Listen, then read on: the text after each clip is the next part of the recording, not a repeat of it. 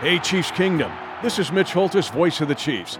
To stay at the top of their game, the Chiefs have trusted the University of Kansas Health System for their care. And you can trust them to care for you too. Whether you're a pro athlete, a student athlete, or a fan who likes to stay active, the care remains the same. Because the University of Kansas Health System cares for the entire Chiefs Kingdom. To request an appointment, visit kansashealthsystem.com/Chiefs. Dion Callisto with Preps KC, and we're joined by Rod Walters, a certified athletic trainer who's worked for a lot of universities and different people over time. He's going to be coming to our area on July 21st. He's got a symposium at the University of Kansas Health System in Lawrence to talk about emergency action plans. And Rod, welcome. Appreciate you taking time with us. I know you're a busy guy and you travel all across the country. As we're recording this, you're in San Diego, which may be the best place in the world, but you're going to come to Kansas City here in a couple of weeks and do a symposium for coaches around emergency action plans. And I think when I talked with Doug Wiesner about this, I think the thing that opened everyone's eyes, if they weren't open already, to the importance of something, of a plan like this, was the Bills-Bengals game this year and what the personnel did there and how they went into action with their plan and saved that man's life on the field in Cincinnati. And that's what you're here to talk about, is having those plans, why they're important, how to do them, and putting them in place. You know, every activity needs an emergency action plan. And I appreciate the opportunity to share. I think this is so critical. What happened in January on that football field in Cincinnati didn't happen by accident. There was a plan. They had practiced, they had created an emergency action plan, they had a response plan, and all the people that were involved went to work. And so I just think it's so important for every activity, whether it be Little League Baseball, a cheerleading camp, whether it be a gymnastics institute, whoever it may be, if we're having physical activity, we need to have a plan of action in the event there's an injury. Well, when I talked with Doug, and he said it's even down to you're the guy who goes and stands out on the curb waiting for the ambulance and gets them in the right into the, I mean, it's down to that little detail. Well, I think it is. You know, what the things that we'll cover that night is I'm going to talk about the anatomy of an emergency action plan. What's involved? How do we establish scene safety? Who's going to activate 911? Who's going to retrieve what equipment? Who's going to provide care? And like you just said, who goes and meets EMS? Because, you know, I always say, if you fail to plan, you're planning to fail. And I think the emergency action plan, it depends upon a dedicated plan.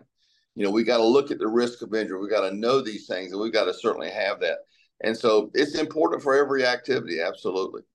Well, and you talk all the way down to Little League. I mean, and there's things that go on there. And you know, my son has played Little League baseball, and my father-in-law is a physician, and he just was at the game one time, and a coach got hit by a foul ball in machine pitch, and he went out there and it was just, you know, making sure he didn't have a concussion, but there was not really a plan there, but they were lucky that my father-in-law was there. I mean, that's the kind of situation you could be faced with. Well, and I think that, you know, what's important is that you have a plan, that you know what you're going to do. You know, do you have the supplies there? You know, people don't realize how many times cardiac arrest happens. Mm-hmm. And does your baseball field have access to an AED? Every minute that passes with cardiac arrest, there's a 10% reduction in the opportunity to resuscitate that person or revive that person. So if we get to a person within 2 minutes, we got an 80% chance of conversion. If we get there in 9 minutes, it's down to 10%. So the emergency action plan, we identify what equipment we should have and to have access to it.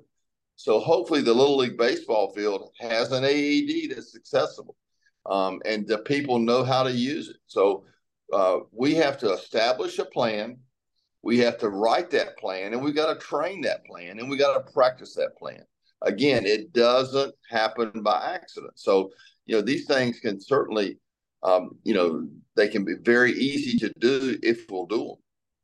Well, and I think that, you know, Little League coaches may be new at coaching and know, but even if they all, when you go into coaching, or if you go into something like that, you have a plan for that game. You have a plan for what you're going to do on the offensive side of the ball or the defensive side of the ball. And Doug brought up a good point. He said, would you go in and hope in a game without a plan? No. Right. So this is a logical step that needs to be taken as well. Well, it certainly is, and I think it's so very, very important, with these young lives like that. So, some of the investigations I've done, some of the reviews I've done of incidences are because we didn't have an emergency action plan.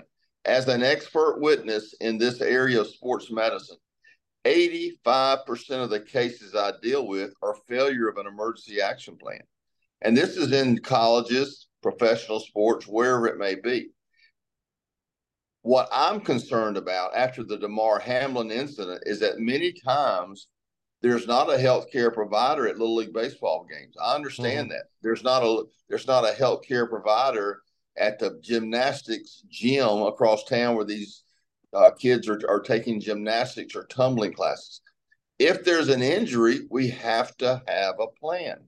Who's going to stabilize that person, who's going to call 911, how we're going to access, and go through all those things. So that's exactly what we're trying to do. We're not trying to, make this something that it's not, but it is, again, failing to plan is planning to fail.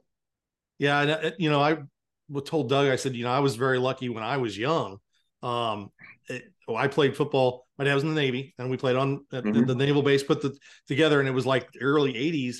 And we had a trainer at practice. I mean, that's for like sixth grade football. I mean, that was a new thing at the time. And most high schools have trainers at that kind of thing. But I think involving everyone is a great step. And I think if there's a youth coach that can go to your symposium and learn something and come back to his team and be like, parents, this is if something like this happens, this is what we need to be doing.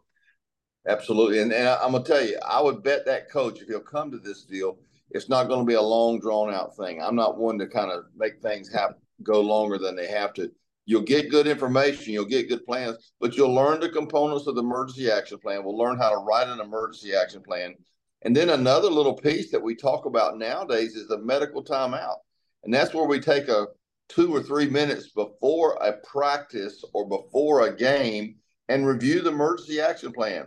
Hey, John, if somebody got hurt today, I'll provide care. You need to call 911. But we have to know things like, what's our address of that baseball field? Yeah.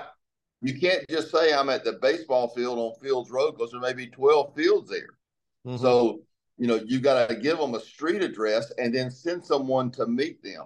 Again, by going to emergency action plan, we think about all those pieces and we think about all those processes so that we can work that out. We can create a plan and then work that. And that's been very effective.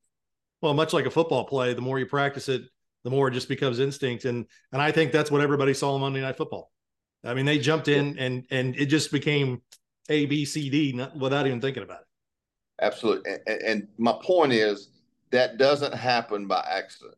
Yeah. That wasn't, we're in the process right now of going out and reviewing NFL teams for their emergency response on these 5 or 6 different types of injuries. Again, there's attention to detail. It's a high priority with the NFL. It's a high priority with many of these colleges. We did a training session like this last year, like what we're going to do on Saturday. We did it last year at Kansas. The hospital, KU Med, saw value in what we did. They said, let's don't do this just for the University of Kansas sports medicine staff. Let's do it for the entire state. And they're doing this at no charge to these people. So this is something that costs a lot of money at some places, but they're providing it as a resource of the hospital. And I applaud the hospital for doing that. Yeah, they're a great partner.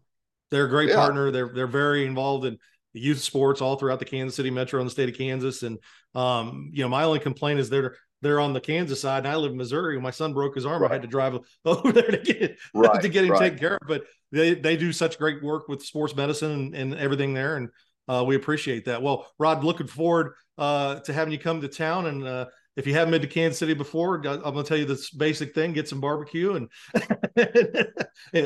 go see the fountains and all that kind of stuff, and enjoy Lawrence. And we appreciate you taking time. Thank you so much. I appreciate it. Have a great day and look forward to seeing everyone in Kansas.